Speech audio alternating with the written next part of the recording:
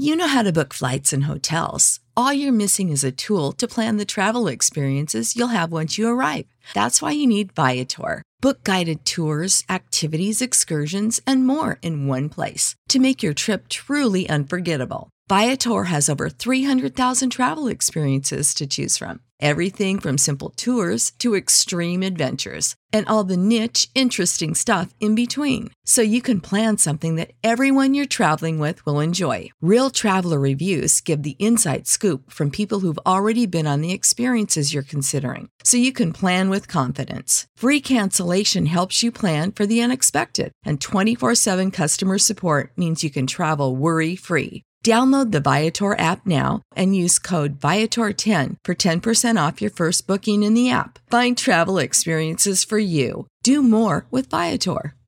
What's the easiest choice you can make? Window instead of middle seat? Picking a vendor who sends a great gift basket? Outsourcing business tasks you hate? What about selling with Shopify? Whether you're selling a little or a lot, Shopify helps you do your thing, however you cha-ching. Shopify is the global commerce platform that helps you sell at every stage of your business. From the launch your online shop stage to the first real-life store stage, all the way to the did we just hit a million orders stage? Shopify's there to help you grow. Whether you're selling scented soap or offering outdoor outfits, Shopify helps you sell. Wherever and whatever you're selling, Shopify's got you covered. Sign up for a $1 per month trial period at shopify.com/try. Go to shopify.com/try now to grow your business, no matter what stage you're in. Shopify.com/try. Lux presents Hollywood.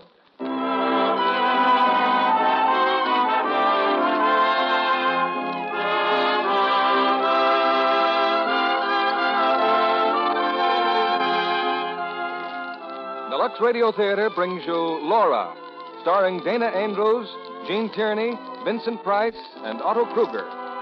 Ladies and gentlemen, your guest producer, Mr. Lionel Barrymore.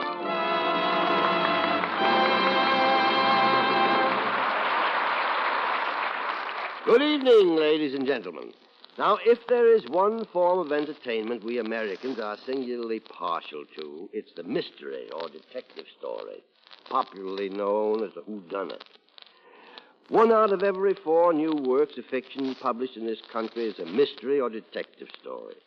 Some 300 new books of this sort appear each year. Needless to say, you couldn't read all of them if you tried. But tonight, we're bringing you one of the most intriguing mysteries of recent years, the current 20th Century Fox hit, Laura. Our stars are Gene Tierney, who is just completing a Bell for Adano at 20th Century Fox, Dana Andrews, and Vincent Price, all 3 in their original screen roles. Also, the ever-versatile Otto Kruger. Now, I think one of the reasons mystery stories are so popular, especially in troubled times like these, is that they satisfy our sense of order.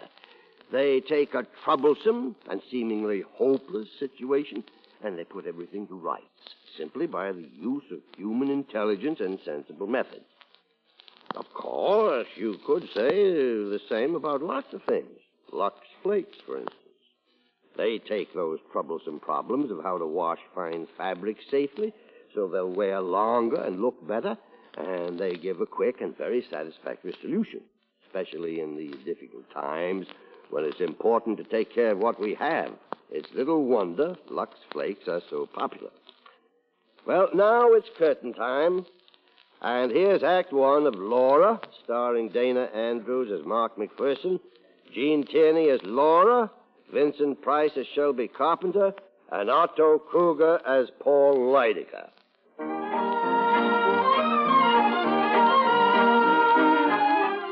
Now, most people who read a newspaper or listen to the radio know the name Paul Lydecker. Mr. Lydecker is a legendary oracle of barbed wire and forget-me-not, whose enchanted pen and acid tongue have brought fame to hundreds and oblivion to just as many.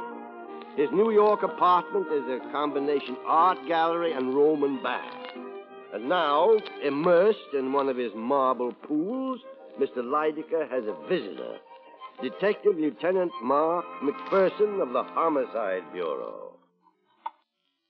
Be careful, will you? That stuff is priceless. Oh. Mr. Lydecker? Quite an art collection in there. Those pieces you are pawing over are irreplaceable. Nice little place you have. It's lavish. I call it home. You'll hear about the murder of Laura Hunt. I made my statement yesterday to Sergeant Detective Crane. I know. Told him what I know. Now suppose you tell me what you know. Why not? Hand me that washcloth, Mr. McPherson? How good a detective are you? I've picked up a few facts. Laura Hunt was killed the night before last. A bell rang. She opened the door, and someone pulled the trigger of a shotgun. It wasn't nice. The range was close. Have you found the shotgun? No. What else? The thought comes to me, Mr. Lydecker. Who's questioning who? May I remind you that you're a guest in my home? Yeah, that's right. What else, huh? Well, Miss Hunt was a very good-looking girl, probably. About 25, lived in a swell apartment, had a maid named Bessie. And where did she get the wherewithal to support such a menage? Bullet Company, advertising agency. She had a good job, art director or something. Not or something. She has a lady cousin in town and a couple of boyfriends. One named Shelby Carpenter, and the other is Paul Lydecker. Today is Sunday. Why haven't you tried to see me? Because it's a peculiar case, and I wanted to think. If you'll wait, I'll go with you when you leave. Why? Murder's my favorite crime. My radio audience loves it. I know you'll visit all your suspects, and I'd like to study their reactions. You're on the list yourself, you know. Be insulted if I weren't. Were you in love with Laura Hunt, Mr. Lydecker? Was she in love with you? Laura considered me the wisest, the wittiest, the most interesting man she'd ever met. I was in complete accord with her on that point. Now, if you'll excuse me, I'll get dressed. Where shall we be stopping first, Lieutenant? I'd like to see Laura Hunt's cousin. Mrs. Ann Treadwell, yes, of course.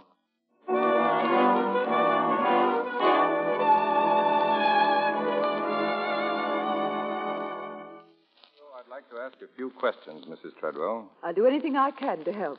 Oh, good morning, Paul. Good morning, Ann. You were fond of your cousin, Mrs. Treadwell? I adored Laura. Paul can tell you. I can tell you considerable. Did you approve of Miss Hunt's coming marriage to Mr. Carpenter? Why shouldn't I approve? I don't know. Just what does Shelby Carpenter mean to you, Mrs. Treadwell? To me? Well, he comes here regularly. Is he a friend, acquaintance? Or are you in love with him? Oh, this is beginning to assume fabulous aspects. What are you driving at? The truth. Are you in love with him? Why, no. I'm very fond of Shelby, of course. Everybody is. I despise him. You've been withdrawing a lot of cash from your bank, Mrs. Treadwell. $1,500 at a clip. $1,700. I needed that money. The day you took out $1,500, Carpenter deposited $1,350. When you withdrew $17, he deposited $15. You shooting craps, Ann?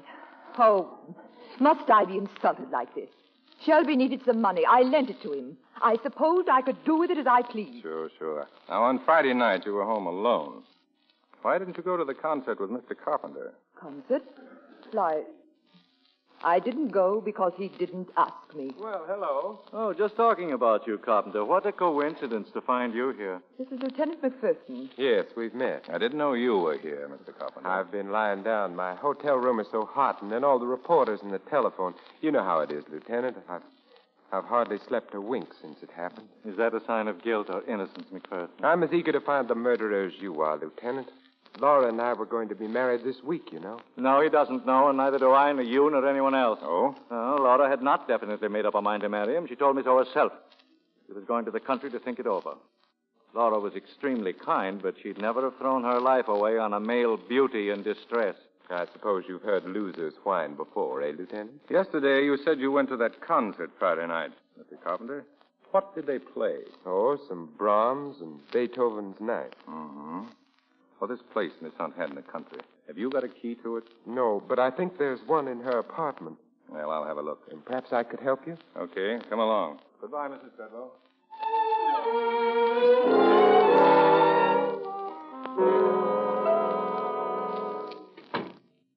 You can start looking for that key now, Mr. Carpenter. Oh, yes.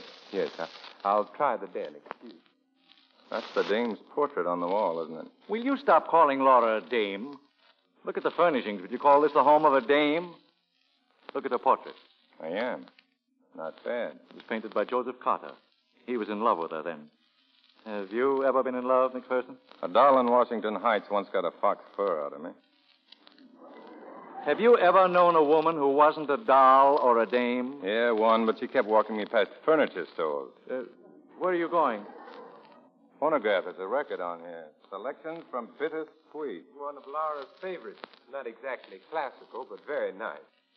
You know a lot about music? I don't know a lot about anything, but I know a little about practically everything. Then why did you say they played Brahms and Beethoven at that concert? They played nothing but Sibelius. Did they? Well, to be perfectly honest, I fell asleep and I didn't hear a note. Oh, I know it sounds phony, but I'm just a natural-born suspect. You see, I'm not the conventional type. Don't worry, I fall asleep at concerts myself. Find that key? No, maybe it's in here in her desk. Yes, it is. I knew there must be one around somewhere. It's funny, the police looked in that desk drawer yesterday and the drawer was empty. You had the key right along, didn't you, Carpenter? Yes. I didn't want to give it to you while Lydecker was present. I have private reasons that don't concern him. You have private reasons, no doubt, to lie about that key. Paul, I'm warning you to stop implying I had anything to do with Laura's death. Very well, I'll stop implying. I'll make a direct statement. You asked for this, Paul. Cut it out, the two of you. Okay, we came here to find the key, and I've got the key. Now, let's get out. There's nothing more you want from me? No, not now. I'll run along then. You, having lunch, Lieutenant? Guess so.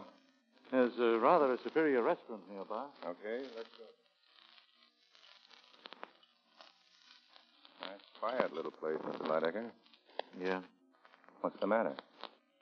You wouldn't call me a sentimental person, would you, Lieutenant? Well, Dozens of times we sat here at this very table, Laura and I. How long did you know her? Nearly 5 years.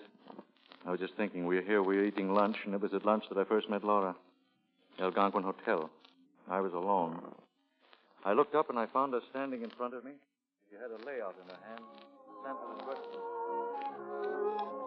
Lydecker, how do you do? I'm Laura Hunt. Well? I'd like to talk something over with you, if I may. I am eating my lunch. Yes, but it's practically impossible to get to see you, and Either you're from some incredibly remote community where good manners are unknown, or you suffer from a common delusion that being a female exempts you from all the rules of civilized conduct. Possibly. But I wanted to show this to you. It's an ad for the Wallace Flow-Wright pen. You're such a famous writer and commentator. It would be tremendously helpful if you'd endorse what we say about the Flow-Wright pen. I don't use a pen. I write with a goose quill dipped in poison. And you may tell your employers that they don't know anything about this. It was all my idea. They'd give anything to get your endorsement. And if I were the person getting it, why... You disregard completely something far more important to me than your career. Oh?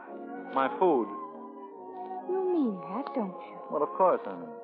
I never heard of anything so selfish. In my case, self-absorption is completely justified. I have never discovered any subject quite so worthy of my attention. But in your column, on the radio, the things you say, they're filled with such understanding, such sentiment. Miss Hunt, you are beginning to bore me. You're a poor man, Mr. Lydecker. I feel very sorry for you. Goodbye. Laura Hunt occurred about 2 hours later. Kept after you, did she? No, I went to her because I couldn't stop thinking about her. I was more than slightly annoyed, but she had something, that girl. Something far deeper than good looks. I went to Bulletin Company, proceeded to do something I have carefully avoided since the age of 2. I apologized. Laura looked at me and she smiled. Your apology is accepted, Mr. Lydecker. It was very nice of you to go to all this trouble. Goodbye. In a moment, Miss Hunt. For reasons which are too embarrassing to mention, I'd like to endorse the Wallace Flow-Wright pen. Have you an ad? You're a very strange man. Now I'm sure you're sorry for the way you acted. Let's not get psychiatric. But in a word, yes. And you are a very kind person. No, I'm vicious. The real secret of all my charm. But if you think me kind, I'll call for you here at 6. What? We'll have dinner together. I can't make it any later. Will you be ready? Why, yes, I'll be ready. Coffee, Mr. Lydecker? Thanks. I started then to help Laura. I did everything in the world for her. I am a man reputedly of overwhelming ego, but this I admit without reserve. It was Laura's own talent, her own incredible charm that enabled her to rise to the top of her profession. Through me, Laura met everyone, famous and the infamous. And deferring always to my taste and judgment, she captivated them all. She became as well known as my walking stick in white carnation. And like them, she was always with me. When does Carpenter enter the picture? Well, men couldn't keep away from Laura, but she never regarded them seriously, but me. Her own discrimination ruled them out, and I never had to intercede. She met Carpenter one night at a party at Ann Treadwell's. She became attracted to him instantly. I was shocked. As a fellow completely without talent, with as much depth of character as a saucer of stale gin. Shortly before I took Laura home, I overheard her talking with Carpenter on the terrace. And so I spend my time doing what I've always done, nothing. Then tell me, what does it feel like living on the income from an estate? Oh, I once knew what it felt like, but the sheriff interfered with that over 10 years ago. Then why don't you work for a living? Oh, I did ask a friend for a job once. All he did was laugh. He thought I was joking. Weren't you? No, when he saw I was sincere, he just got embarrassed. He said he'd phoned me. That was months ago. Do you really want a job? Yes, I do. Then you've got one. What? Now you think I'm joking. Well, I'm not. You just be at Bulletin Company tomorrow morning. You're going to work, Mr. Carpenter. And so in time they got engaged, huh? They became attached to each other very quickly. I concealed my annoyance with masterly self-control, but here was a situation, however ridiculous, that required my attention. As you will see, it was for Laura's own good. Well, I followed them one night to this very restaurant. They had been working late on some advertising campaign. Tell me the truth, Laura. Will it really make people brush their teeth more often? The idea is wonderful, Shelby. And so are the layouts. By the way, who's the model you used? You don't remember? Well, you hired her yourself, Diana Redfern. Oh, of course. Laura, you look wonderful. Well, that's a quick switch of subject. Oh, I like this one much better than toothpaste. Good. Could you have dinner with me tomorrow night just like this? Maybe. And what about the night after that? But, Shelby, I can't just... What about 3 weeks from tonight and all the nights in between? Don't you think I have any other engagement? What about 2 months from now and the month after that? And what about next year? Then it's all settled. What about breakfast? What about lunch? Beautiful lunches, day after day. And what about beautiful work, day after day? Why, Miss Hunt, the way you talk, you'd think I was in love with you. Sparkling bit of dialogue, wasn't it, Lieutenant McPherson? If they'd known you were listening, they might have snapped it up a bit. Laura knew that I had overheard them because I told her so the following evening. By then, I had some other information to tell her also. I don't care what you found out about Shelby. It's the snooping about Paul. It's degrading. Of course, but I thought you'd want to know. That sterling character almost went to jail last year for passing rubber checks. And after that, in Virginia, he was suspected of stealing his hostess's jewelry. Those are only insinuations. I know his fault. But a man can change, can't he? Oh, Laura, for heaven's sake, open your eyes. So Carpenter has changed. Yes, he's changed from you to Diana Redfern. Running around with her now. A model from your own office. Paul, how can you be so despicable? You know what you mean to me. How can you try so deliberately to hurt me? Hurt you? Paul, Shelby and I are going to be married next week. Ah. You gave him a cigarette case on his birthday, didn't you? A valuable case? Where did you get it? From the pawn shop where Diana Redfern took it after he gave it to her. I don't believe it. He probably needed money and was too proud to borrow. Perhaps that's why this pawn ticket is in her name. I won't let this go any further. I'm going to telephone him. You won't find him at his hotel. Tonight, Carpenter's deserted both you and Miss Redfern. He's dining with a young and wealthy widow. Someone you know. Your cousin. He's been treating her rather badly these days. I'll phone Ann at once. Really, my dear, you don't think that Ann would give him away, do you? Oh, it's nasty, I know it, but I must make you realize. Now, suppose we visit Cousin Ann, He won't be there. I know he won't.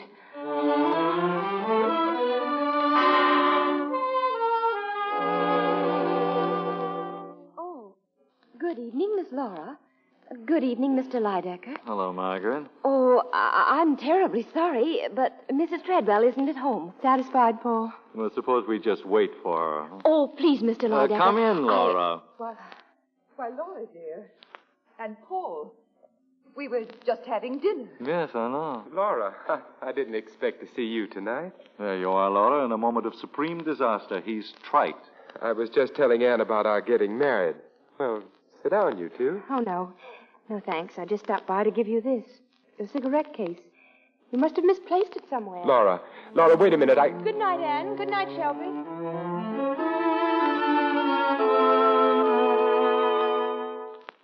this episode of the cigarette case, Mr. Leidecker? Last Wednesday night? On Friday, Laura had lunch with a Redfern girl. I wish I'd been there. And as I said in my statement, Laura and I were to have had dinner that night. At 7 o'clock, my phone rang.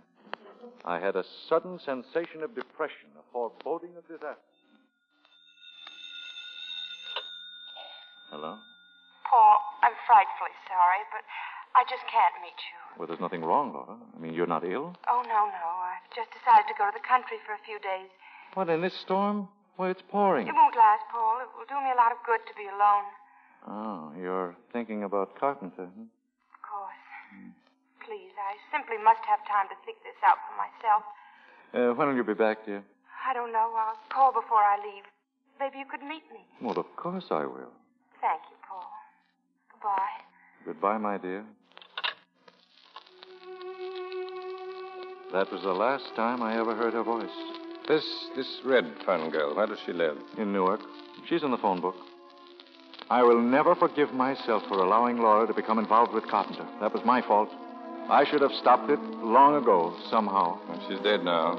It's too late even to think about it. Well, so long. Yeah, too late even to think about it. Goodbye, Lieutenant.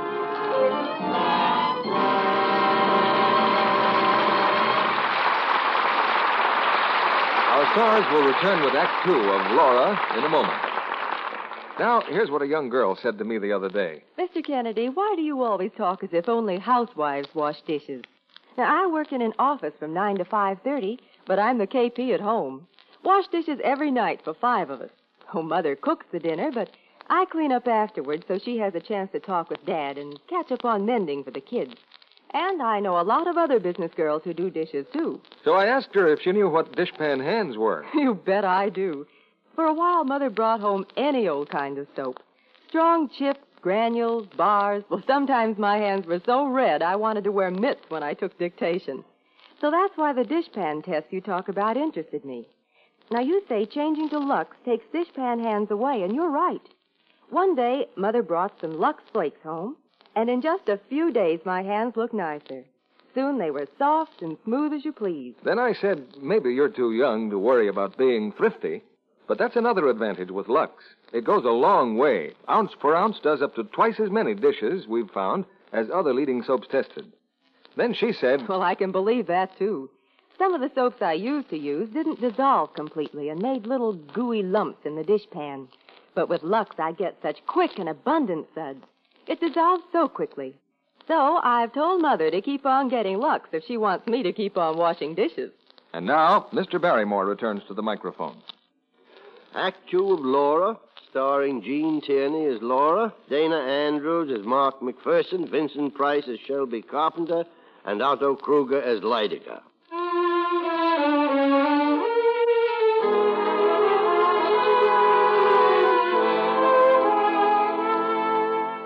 It's an hour later. In front of Laura Hunt's apartment, Lieutenant Detective Mark McPherson picks up Sergeant Crane. Together, they make another thorough search of the girl's rooms. 2 things interest McPherson: a pile of Laura's letters and a bottle of Scotch whiskey. If you're thirsty, Lieutenant, I think you can do better than that there. I'm not thirsty. When did you say that maid was due here? Any minute now. Say, where's McCavity? In the basement. I've had the telephone tapped. He's sitting on it. But who's going to use the phone besides us? Nobody I know of. Still a good idea. I'm making a call now myself. Go down in the basement and relieve Mac. I'll wait here for the maid. Carpenter's coming, too. Okay. Hello. Moscone's? This is Lieutenant McPherson, Homicide Bureau. Laura Hunt's been buying liquor from you, hasn't she? Yeah. Did she ever buy a brand of scotch called Black Pony? You sure of that? Okay. Thanks. Oh, come on in, Miss Clary. Never mind that Miss Clary stuff. My name's Bessie. Have a chair. It seems to me Those letters belong to her. Yeah. You've been reading her private letters. I said sit down. Cops. I was brought up to spit whenever I saw one. Okay, go ahead and spit if that'll make you feel any better. What do you want to find out? Who killed Laura Hunt? How would I know? You think I'd done it? Ask anyone. Anyone who ever came here. Why, I'd have worked for her, or scrubbed for her, or done anything she would have wanted of me. pay or no pay. You're loyal, Bessie. It wasn't only on account of the wonderful things she'd done for me. It was because she was so wonderful herself. Miss Hunt was a real lady. Something cops wouldn't know about. How'd this bottle get into her cabinet? I put it there. It's cheap scotch, Bessie. Laura Hunt wouldn't buy cheap scotch. I found it on a kitchen shelf Saturday morning. You know what that means. It means that somebody brought it here Friday night. And that somebody was here with her Friday night. Now, who was it? I don't know. But I didn't want anybody to get any wrong idea about her. God rest her soul. That's why I put the bottle in the liquor cabinet. I done more than that. There were 2 glasses. I washed them out and cleaned off the bottle, too. Destroying evidence, Bessie. I don't care. I'll do anything to keep her name from being dragged through the mud. Relax. Bessie, I'd like some ice in this setup. You mind? I'll get it. A couple of highball glasses. I'm expecting somebody. More cops? No, Shelby Carpenter. Let him in and then get the glasses. The door's open, Lieutenant. Oh, come in. I didn't expect you, Mrs. Treadwell. Oh, are you either, Mr. Lydecker? Shelby's dropping me at the hairdresser later. I only sent for you, Carpenter. I know. So I thought I might as well come along. Yes, my excuse is equally feeble. I just dropped in to inquire as to the state of your health, Lieutenant. Insipid, I trust? About to have a drink. Oh, Bessie, 2 more glasses. Yes, sir. Hello, Bessie. What are you doing here? I'm paid up for the week, and I'm working regardless. Scotch, Lydecker? Excellent. Will this do? It's Black Pony. I'm a guest here. It'll have to do. Here's the ice in the glass. You can skip mine, Lieutenant. I'm not much of a daytime drinker. Oh? Well, that'll be all, Bessie. You can go home now. But Yes, sir. I'll go. Thank you. I remember when Laura bought these glasses. She loved them. She loved all her things so. What are you going to do, sell them? I suppose so, if I'm appointed administrator. I'll probably call in Corey. Corey, the art dealer? Yes, he can dispose of everything. It'll be less gruesome that way. Not quite everything, Anne. There are 2 or 3 things that belong to me. That vase, for instance, the antique fire screen, and, of course, the clock. That's quite a hunk of clock. You've got one just like it, haven't you? I noticed it in your apartment. They were made 200 years ago by Corbet Fils. 2 clocks exactly the same, created at the order of the Prince of Wales. I lent one to Laura. Oh, really, Paul? Yes, really. But the vase is the gem of my collection, and I intend to have it back. I can take it with me now. Nothing's leaving here, Lydecker. Only you. Oh, is that your quaint way of indicating dismissal? Well, we're all leaving. I've got to get back to headquarters. But I don't understand, Lieutenant. I thought you sent for me. I did. Well, don't you want to ask me any questions? Nothing pressing. Oh, I see. Well, I bid you goodbye. The vase, Mr. Lydecker. Put it down. The what? Oh, of course. Just a slight touch of kleptomania.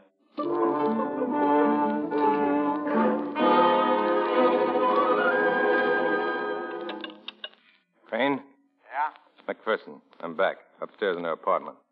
How you doing in the basement? Any calls come in this afternoon? Not a thing. I've just been looking the place over. I've only done it 40 times. Anything interesting? Everything's interesting. Especially that portrait. A really beautiful doll, Lieutenant. Yeah. I've read her letters, smelled the perfume, drank her scotch, gone through her wardrobe. Wait a minute. Yeah? Someone in the hall.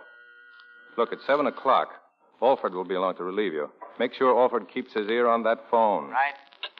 Who is it? Yes. Coming, Lydecker. You just happened to be passing by. And I noticed the lights on. By the way, have you sublet this apartment, McPherson?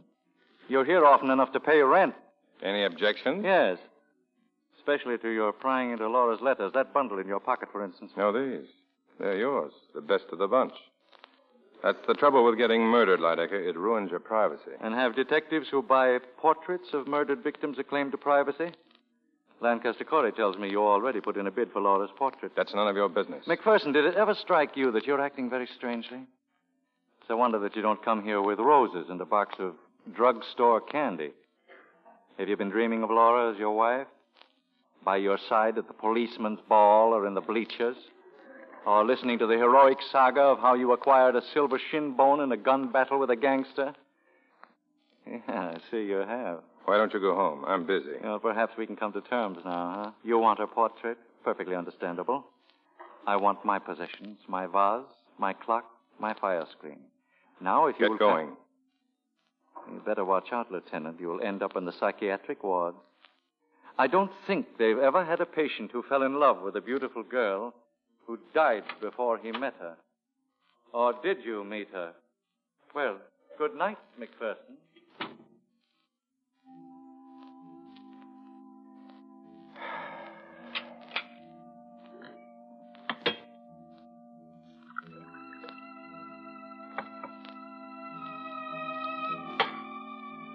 roses, and a box of drugstore candy. Have you been dreaming of Laura as your wife? Yes, I can see you have. You better watch out, Lieutenant. You'll wind up in the psychiatric ward. I don't think that they ever... What's the matter with me? Maybe you can tell me. You, the girl in that portrait there. You're beautiful. The most beautiful thing I've ever seen. Somebody killed you. Why? Why? I could sit here and look at you all night. All night long I could sit and... Who is it? Who's in there? You. What are you doing there? You're alive. If you don't get out once, I'll call the police. You're Laura Hunt, aren't you? Aren't you? I'm going to call the police. But I am the police, you see. My badge, credentials, Mark McPherson. What's all this about? You don't know? Don't you know what's happened? No. Haven't you seen a paper? Where have you been? In the country. I don't get a newspaper. Haven't you got a radio? It was broken. What? Here. Look at these headlines. Sit down, Miss Hunt. I'm very glad to see you. On Friday night, somebody was murdered in this room. What did you say? Until you opened that door just now, we thought it was you. Now, do you have any idea who it could have been? You don't know. A girl died from shotgun wounds, close range. No, apparently we don't know. Who had a key to this apartment? Nobody except my maid. And... When did you say it happened? Friday night. You better take off that coat. It's dripping wet. When did it start raining? Just a few minutes ago. It's teeming outside. It was raining Friday night, too, when that girl... Wait a minute. Raining. Now, come with me, Miss Hunt. Here, into your room. I want you to please look in your closet. I simply don't The closet, Miss Hunt. Here, open it up. Do all these dresses belong to you? Certainly they belong to me. All of them? Every one? Are you out of your mind? Of course they... What's this one? I don't know. You tell me. Why, this dress isn't mine. It's hers. Diana Redfern's. She had it on when she came for lunch on Friday. Well... But this dress wasn't in here when I left. It wasn't. This Redfern girl, is she a girl about your size? Yes, she's a model. She works for us. Yes, and she lives in Newark, but she hasn't been home. Her landlady said she'd gone to Philadelphia. That's right. We have a branch office in Philadelphia. She had an assignment there. But she didn't go. It was postponed. She got relatives in the city? An aunt and uncle. The same name. They live in the village. Thanks. Where are you going? Just to the telephone, Miss Hunt. I think Miss Redfern's aunt and uncle had better go to the morgue right away to make an identification. Oh.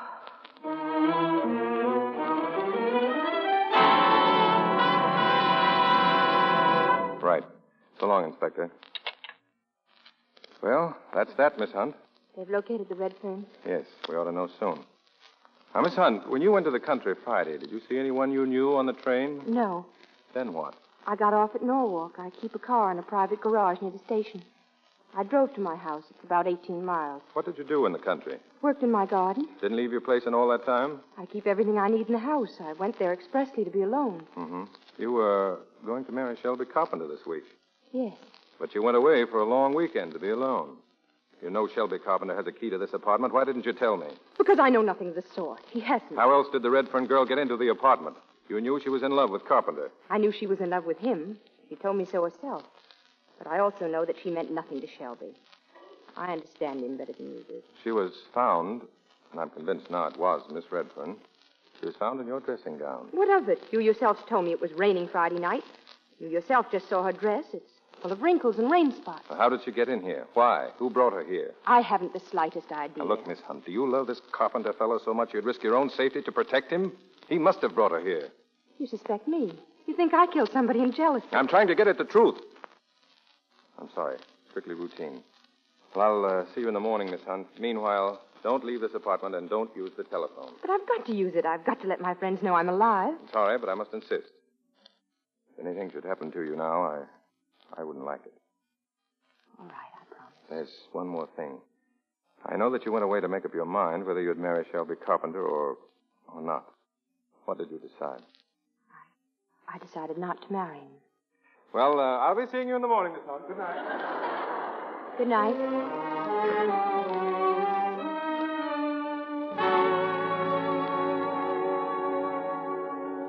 Alford? That you, Mark? Yeah.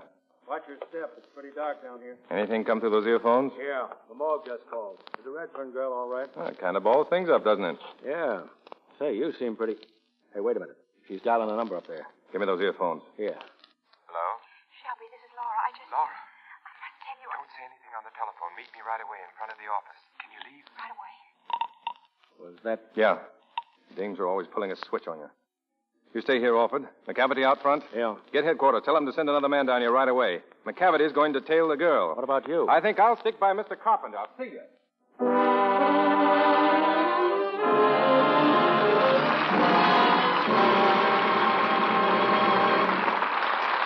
We pause now for station identification. This is CBS, the Columbia Broadcasting System.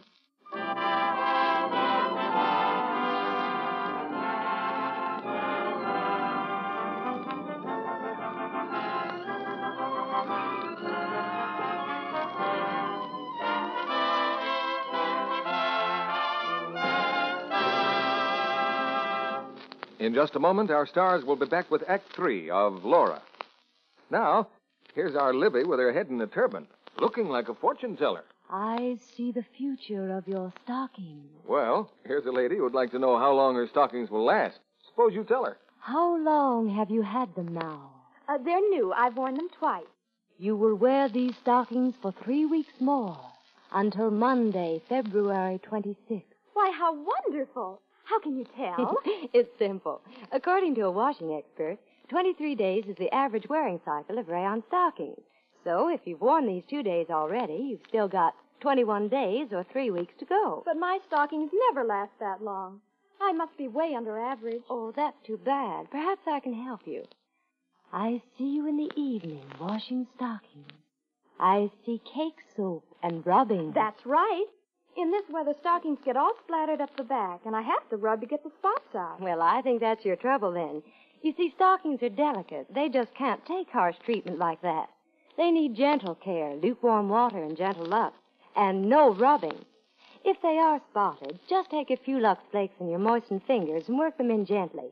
Then squeeze the suds through the stocking, rinse well, and dry rayons for at least 24 hours. With proper care, I'm sure your new stockings will last much longer. Yes, strain tests show that Lux stockings do last longer, actually twice as long, as those washed with strong soap or rubbed with cake soap.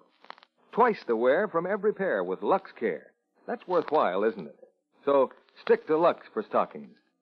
Now, Mr. Barrymore returns to the microphone. Now, after the play, you're invited to join us for a brief chat with our stars. Now, here's Act 3 of Laura, starring Dana Andrews as Mark, Gene Tierney as Laura, Vincent Price as Shelby Carpenter, and Otto Kruger as Lydica.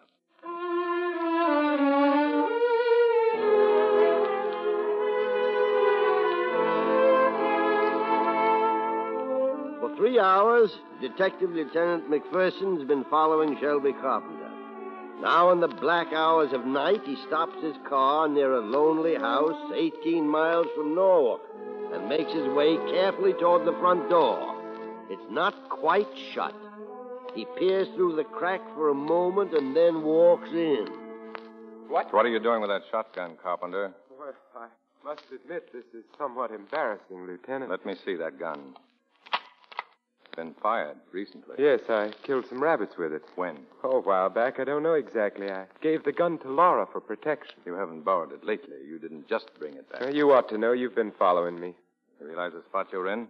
You brought Diana Redfern to Laura's apartment. You knew all along it was she who was murdered. Didn't you know Laura would come back any day and spill the whole thing? Or did you plan to kill her, too? Oh, you're being fantastic, McPherson. You took a bottle of Black Pony to her house Friday night. I took it there over a week ago. Bessie says Friday night. I can't help what Bessie says. Where's the key to Laura's apartment? I haven't got one. I never had one. Okay, you didn't bring the scotch there Friday night and you never had a key. How did you get in? Well, Come on, talk. Talk? Oh, all right. You see, Laura kept an extra key in her office. I'd asked Diana to meet me in a restaurant. I wanted to have it out with her once and for all. You know, she thought she was in love with me. She started to get hysterical. We had to leave. Well, I couldn't very well take her to her room in Newark, could I? Or to my hotel room. So we started to walk. It began to rain suddenly, and we got drenched. I thought of the key, and I stopped by the office to get it. We couldn't find a taxi, and so we walked back to Laura's apartment. Yeah? Diana went to Laura's bedroom.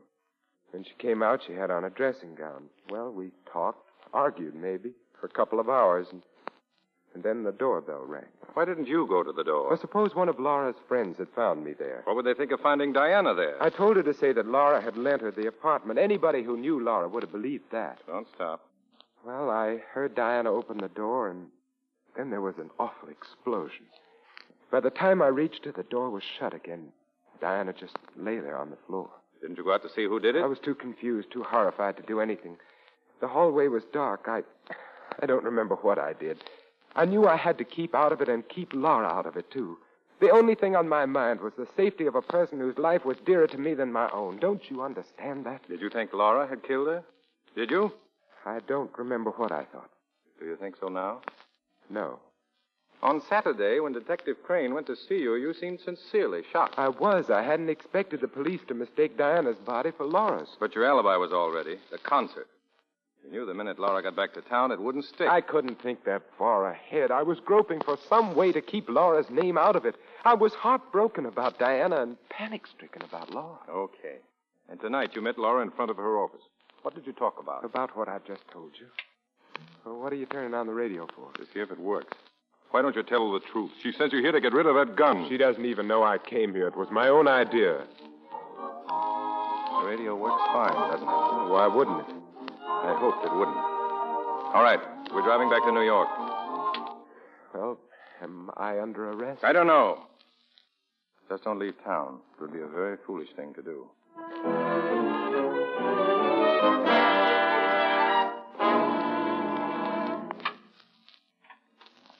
Oh, good morning, Lieutenant.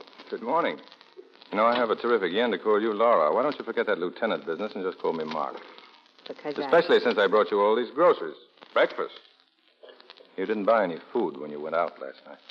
So you know. Yeah. I can fix bacon and eggs. Can you make coffee? Oh, I spoke to Bessie. She'll be a little late. When I told her you were alive, she darn near passed out. Yes, she phoned. Might have been a little more delicate about it. Suppose you set the table, but we'll have to wait a little while for the coffee. I've asked Paul Lydecker to stop by. Did you tell him about me, that I'm alive? No. Why not? It's brutal. I'm not doing it for laughs. Why did you break your promise last night? Not to go out? Because I'll never be bound to do anything unless it's of my own free will. The Redfern girl was in love with Carpenter. You admitted that. I also told you he wasn't in love with her. Paul? I don't know. Just sit still in here. Hello, Lieutenant. Laura? Oh, good morning, darling. Hello, dear. Well, excuse me, Lieutenant. I'd like to kiss my fiancée good morning. Oh, so it's on again. Or do I have to get a police permit? Well, now who? Come in, Lydecker. The door's unlatched. Lydecker, huh? Right on my heels. Well, McPherson, have you thought over the deal I suggested? What about the portrait and the... Why? What? Paul! Laura. Paul! Paul! I'll be all right in a moment. Laura, what? Not now, dear. Don't try to talk now. Come on, I'll take him into the bedroom. Just be quiet, Paul. Yes. Yes.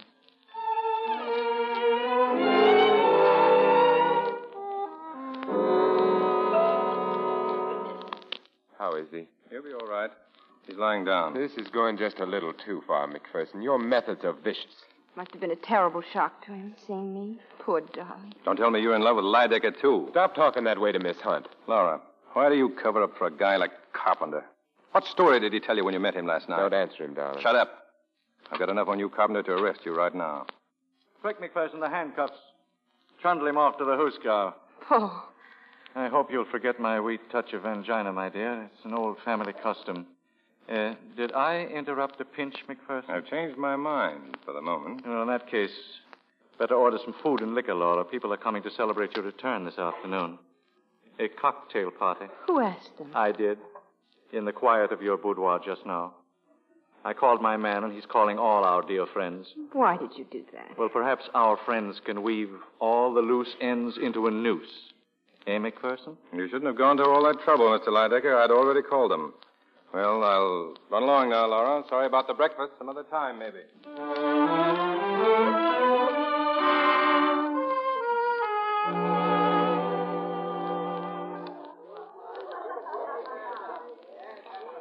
Shelby, come here. What's the matter, darling? Your party's a huge success.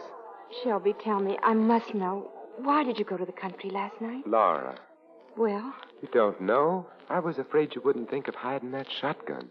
What shotgun? The one I gave you. Oh, darling, you don't have to lie to me.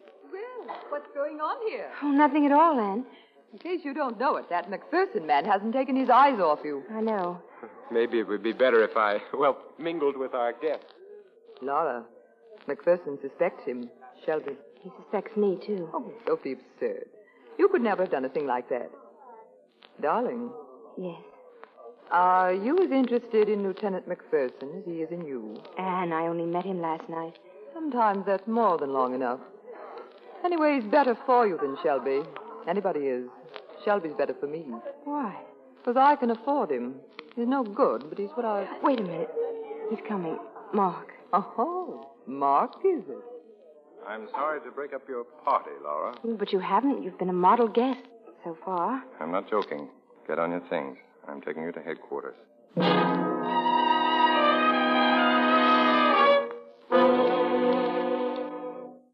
thought I was going to get a cell and a denim dress. Is this your office? Before they trot out that denim dress, I want to know why you've been holding out on me.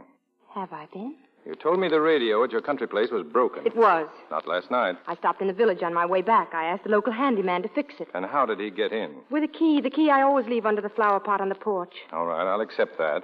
Why? Because you're too intelligent to make up a story I could check so easily. The main thing I want to know is why you pulled that switch about Shelby Carpenter. You told me last night you decided not to marry him. But today it was on again. Why? I changed my mind. What went on between you and Carpenter when you met him last night? Or should I guess?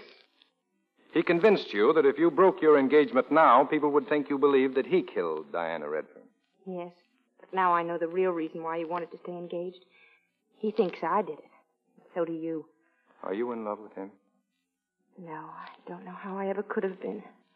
Come on, Laura. You're going home. But I thought I was under... That's what I wanted you to think. You and a few other people. I didn't even book you. And all this was just some sort of a game. I was 99% certain about you, but I just had to make sure of that 1% doubt. Wasn't there an easier way to make sure? You're smiling. You're not sore? No, Mark. I'm not sore. Go back to your party, if there's anything left of it. And you? I'm going to Lydecker's apartment. I'll drop by later on.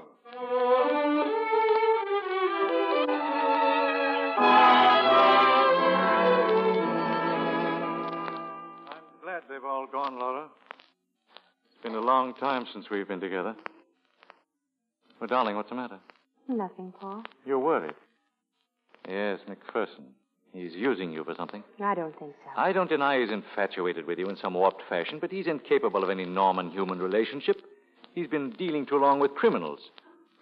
When you were unattainable, and he thought you were dead, that's when he wanted you most. Fell in love with your portrait. He was glad when I came back, as if he were waiting for me. You know what he calls women? Dames.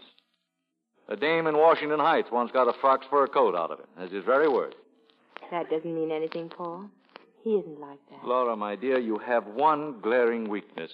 With you, a lean, strong body is always the measure of a man, and you always get hurt. No man is ever going to hurt me again. No, not even you. I? Hurt you? Laura, look at me. You were a long time finding out about Shelby, but that's all over now. We'll be together again. Wait, the door just opened. Don't get up. It's only me. Oh, haven't you heard of science's latest triumph, the doorbell? I'm glad you're here, Lydecker. I've just been to your apartment. Do you mind if I search your pockets? I found a shotgun. Oh. But I wasted my time. It wasn't the gun that killed Diana Redfern. First he tells you he thinks you're innocent, and then he proceeds to check up on you. I never said you're innocent. Me? I'm talking about Laura. My dear, this entire maneuver could be a trick to throw you off guard. It could be, but it isn't. I know. I believe you, Mark. See, I'm beginning to get annoyed. Laura, it's the same obvious pattern. If McPherson weren't full of muscles and good looks, in a cheap sort of way, you'd see through him in a second. Paul, I mean to be as kind about this as I know how. But you're the one following the same obvious pattern. First with that painter you thought was in love with me. Then with Shelby, and now I suppose... Laura, what are you saying? That I don't think we should see each other again. But, darling, you're not yourself. Yes, I am. For the first time in ages, I know what I'm doing. Very well. I hope you'll never regret what promises to be a disgustingly earthy relationship. Oh, listen to my broadcast in 10 minutes.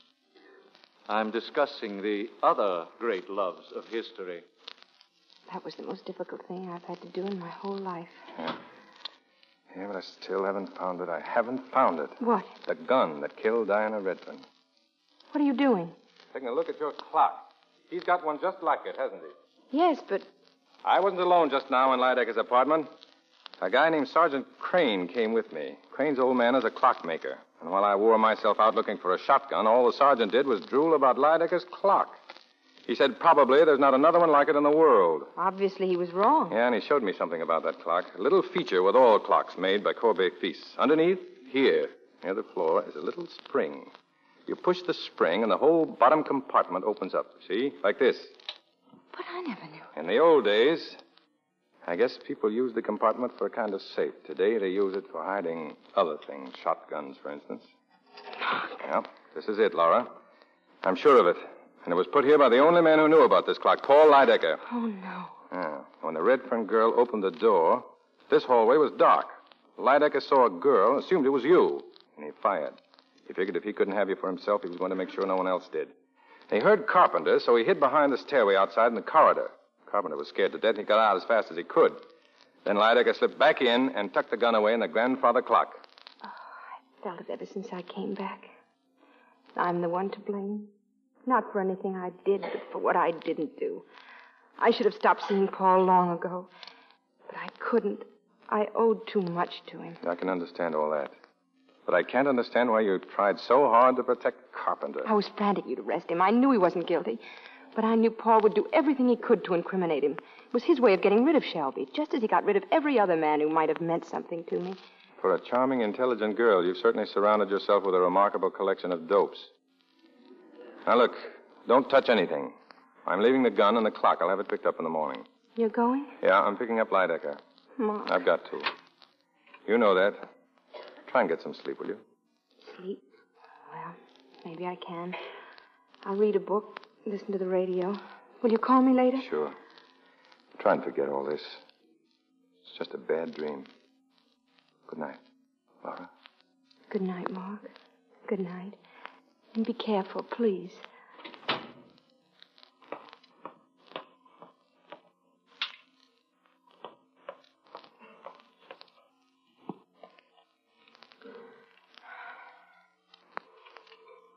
And now, ladies and gentlemen, with his final word for this evening, Mr. Paul Lydecker.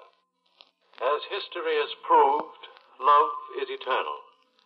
The strongest motivation for man's actions throughout centuries. Love is stronger than life. It reaches beyond the dark shadows of death. May I remind you of some favorite lines of mine from Dowson's poem? They are not long, the weeping and the laughter, love and desire and hate. I think they have no portion in us after we pass the gate. They are not long, days of wine and roses. Out of a misty dream, our path emerges for a while, then closes within a dream. That's the way it You've is, heard isn't the voice it, Laura? of Paul Lydecker by electrical transcription. This is the... There's the final irony to all of this, Laura. You know how I despise melodrama, and yet here I am, a gun in my hand, about to kill you. Paul, you've taken one life. Isn't that enough? The best part of myself, that's what you are, Laura. Do you think I'm going to leave you to the vulgar pawings of a second-rate policeman who thinks you're a dame? He'll find you, Paul. You know he will. Will he? Don't you overestimate the man who thought I left a few moments ago. And all I did was wait in the hall, Laura. And then I let myself in again with the key I've always had. Laura. I'm not going to lose you, Laura. Pa, open the door. Don't move, Laura. He didn't leave. He's somewhere in this building. Laura, are you all right? He'll find us together, darling. As always we should have been. As always we will be. No, Paul, no. Turn your face, darling. Please, turn your face. Sorry, Miss Sant, but I had to do it. I better let the boss in before he busts down your door. Laura. It's all right, Mark. Got him through the window, Lieutenant, from the fire escape. I'll call headquarters. Fine detective. A fine detective I am. Laura. Goodbye. Goodbye, my love. Oh, Mark. It's all right, darling. It's all right. The bad dream is over.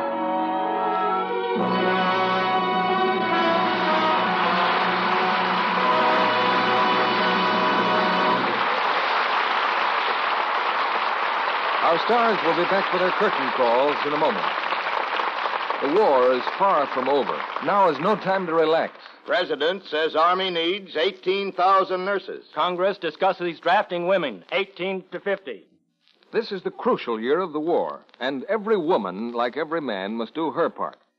If you want to bring your son, your husband, the boy down the street home sooner, do every single thing you can to help now. Even if you can't take a war job or be a nurse, you can still help by saving every drop of used fat. Your used kitchen fats make the medicines our nurses need for our wounded men and the raw materials for synthetic rubber life rafts and airplane tires. The American Fat Salvage Committee says, Fat salvage can no longer be regarded as a volunteer service.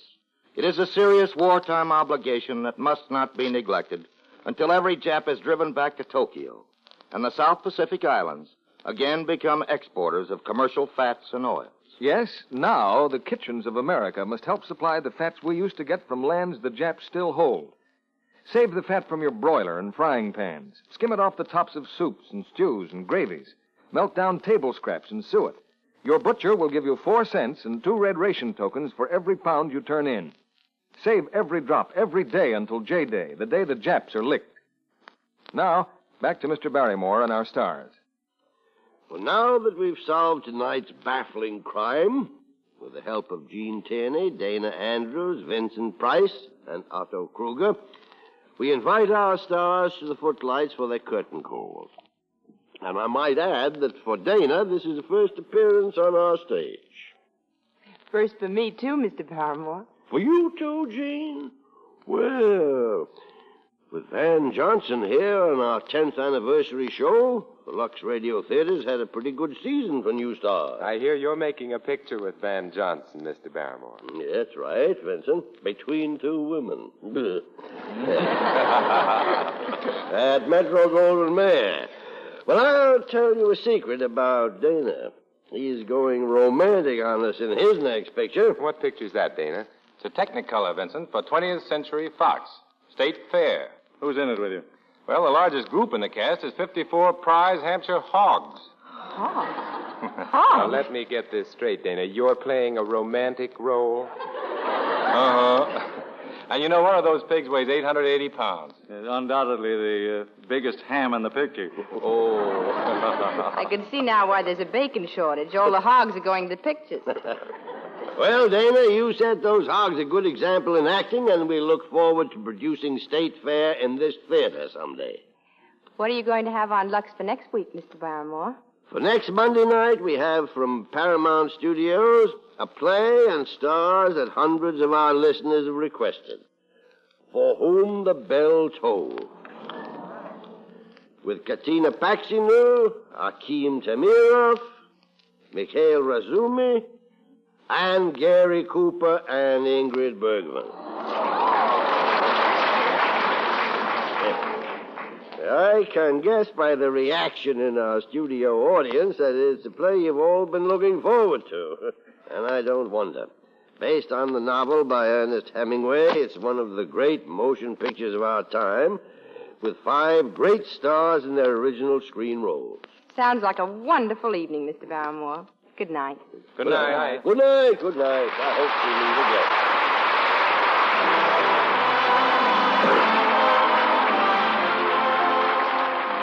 Our sponsors, the makers of Lux Flakes, join me in inviting you to be with us again next Monday night when the Lux Radio Theater presents Ingrid Bergman, Gary Cooper, Katina Paxinu, Akim Tamirov, and Mikhail Razumi in For Whom the Bell Tolls.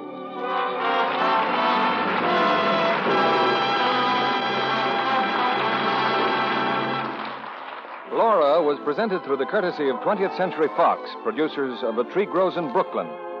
Mr. Barrymore can be heard on his own program, The Mayor of the Town, every Saturday night over the same network. Vincent Price is currently working on the 20th Century Fox production, Dragonwick. Otto Kruger will soon be seen in Samuel Goldwyn's Technicolor picture, Wonder Man. Heard in tonight's play were Lois Corbett, Leo Cleary, Noreen Gamil, Dwayne Thompson, Charles Seal, and Howard McNear. Our music was directed by Louis Silvers. This program is broadcast to our fighting forces overseas through cooperation with the Armed Forces Radio Service. Our Lux Radio Theater production of Laura, starring Dana Andrews, Gene Tierney, Vincent Price, and Otto Kruger, has come to you with the good wishes of the makers of Lux Flakes, the tissue-thin soap used by smart housewives everywhere.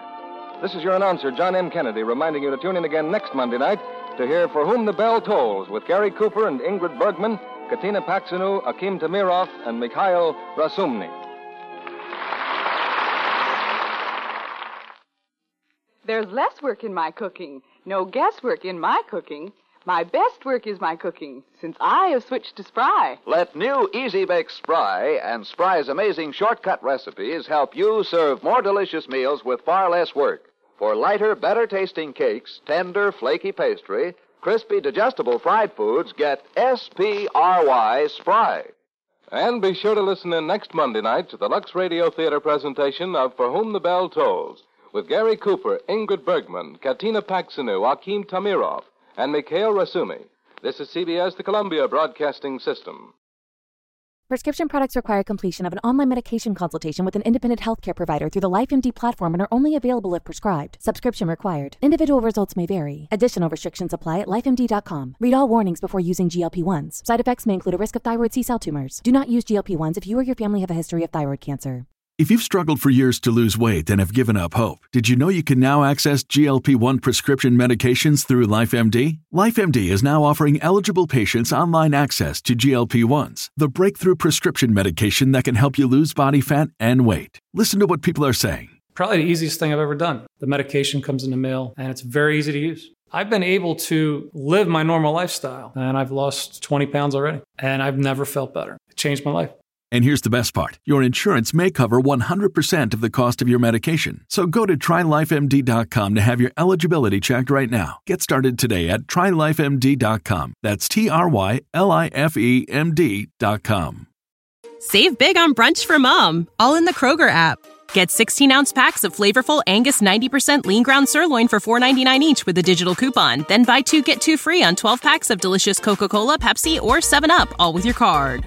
Shop these deals at your local Kroger today, or tap the screen now to download the Kroger app to save big today. Kroger, fresh for everyone. Prices and product availability subject to change. Restrictions apply. See site for details.